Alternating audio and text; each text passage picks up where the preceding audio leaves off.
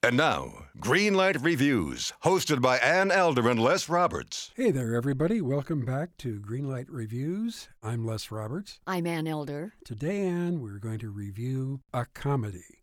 They swore to us that it was. That's what the advertising said. Maybe we walked into the wrong theater. Must have. This one is called, and I'm going to say it carefully, Yes. Little Fockers. And it stars two-time Oscar winner Robert De Niro, Ben Stiller, Owen Wilson, two-time Oscar winner Dustin Hoffman, two-time Oscar winner Barbara Streisand, Yes. Blythe Danner, Laura Dern, Harvey Keitel, Jessica Alba, Terry Polo. There's a lot of really very, very good First-class actors talent. in this film. What happened? Well, go ahead with the plot, Les, so that I can jump in with some of my opinions. I have to wait, however, for you to tell the story. Okay, well, I think everybody in the world has seen the first two films.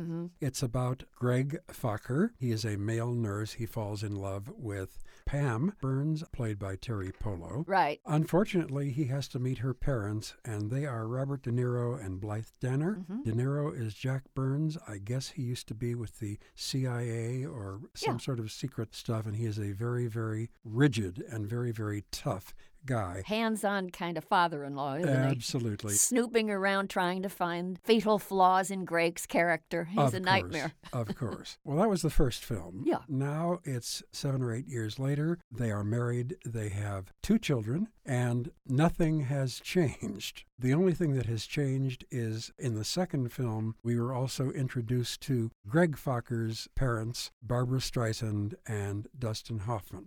And they are the complete opposite of Robert De Niro. They are very, very hippie kind of people. They're Liberal. Very, very much so. In every possible way. Yeah. You know, they're kind of love children, Exactly. if you will. So this is supposed to be funny, and in the second film, which was not as good as the first, there were a few smiles. There were no smiles in this one, Anne, and I am appalled and shocked Right. and depressed. Yeah. Because I didn't think it was going to be a great film. I didn't think it was going to be Some Like It Hot or Bringing Up Baby. Right. But I thought, I'd smile through it. Les, I laughed once.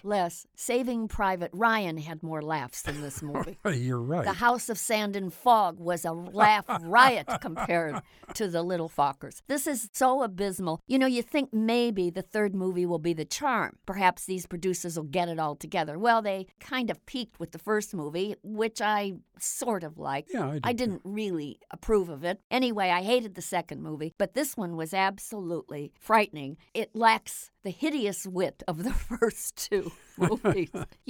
Excruciating is the word that comes to mind as I sat through this film and watched these wonderful actors up on the screen performing really dismal dialogue. And I must say, no one in the theater audience laughed. Not one time. I didn't even see a smile in the audience. It was that turgid an experience. I really could not stand the picture. Okay, the only time I smiled, and part of the plot of this film is that Jack Burns, the Robert De Niro character, wants to appoint a successor to this family. Oh, yeah. And he approaches Greg Focker. Uh-huh. By the way, Greg changed his name. He used to be Gaylord Focker or Gay Focker. Oh, boy. And he approaches him and he says, I want you to become the Godfucker. Yeah, well, maybe. I laughed at that. That was the first and last time I laughed. All the jokes in this are recycled, idiotic attempts at humor. I really think that this is the bottom of the barrel. And frankly, I've heard jokes about these subjects anyway in every other crummy comedy. If you're interested in hearing some material about male anatomy, Viagra, and please don't ever, ever, ever force me to see another joke about Viagra. That was a horrible moment in this film. Horrible, and maybe the lowest point of Robert De Niro's career, but let's just leave that alone. Then you have a scantily clad Jessica Alba getting drunk and somehow falling on top of Ben Stiller in a mud hole, and this is supposed to be hilarious. Those are the kind of jokes, Les, that were done back in the 20s in silence when people were desperate to try to create comedy on the screen because they didn't know any better. Now we are almost 100 years later, and we are looking at the same kind of imbecilic comedy. I am insulted. I am depressed. You mentioned earlier all of these brilliant actors, many of them Oscar winners, performing in this kind of trash. It occurred to me, what possible reason could there be for people like Streisand and Hoffman and De Niro to be in this kind of a movie? And all I can think of is, you know what? There are time payments due on Ferraris as well. Well, you're absolutely right. I think that a lot of actors go through their entire careers and they do some great things and then they do some lousy things because they're getting paid a lot of money. I understand that. Right. I've done a few bad things myself for money. Sometimes you have to do a job to pay for the groceries or put your kids through school. We're not saying that. This is the third time around for doing this kind of a movie for these great actors. And I just find it unbelievable that they continue to make this kind of a picture. I mean, they're really squandering their talents. They are squandering their talents. And please, please don't do another one. 3 is enough. Blythe Danner was recently quoted, Les, as saying that the entire cast loves these movies and that they intend to keep doing them until all of them are in walkers and wheelchairs. Now, that's something to think about. You talk about depressing. Wow. Apparently, we've got several more of these horrible Fokker movies down the road. It's really sad. You just want to think of certain words that describe it: pitiful, loathsome, turgid, dreary, depressing. Any of those fit this humiliating exercise in movie making. For me, in case you can't guess, everybody, The Little Fockers gets a great big fat red light. I am reminded of an old radio show that I used to giggle at when I was a kid.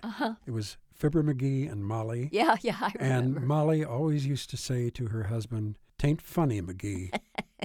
Well said, Molly.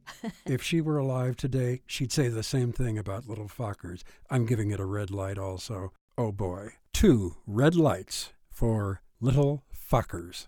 And we haven't even mentioned the name of the director or the writers, and I'm not going to, because who cares? You know what? They should get blamed. The director was Paul Weitz, who directed All About a Boy, and he also directed American Pie, so he's supposed to know something about comedy. And the 2 writers, some guy by the name of Hamburg and another guy by the name of Larry Stuckey, they should be blamed for this. I'm not going to let them off the hook. Sorry, boys. You're so tough, Anne. I know I am. Okay, we will see you back here very, very soon when we review another film. Until that time, my name is Les Roberts. I'm Ann Elder. And Greenlight Reviews hopes that we're going to all get together and actually laugh next time at the movies.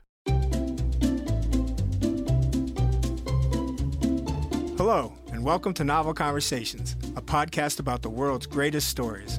I'm your host, Frank Lavallo, and for each episode of Novel Conversations, I talk to 2 readers about one book. And together, we summarize the story for you. We introduce you to the characters, we tell you what happens to them, and we read from the book along the way. So if you love hearing a good story, you're in the right place. Our 9th season is coming this fall. Tune in to hear from some of the all-time great authors, Charles Dickens, Jules Verne, F. Scott Fitzgerald, and more. Subscribe to Novel Conversations wherever you listen to podcasts.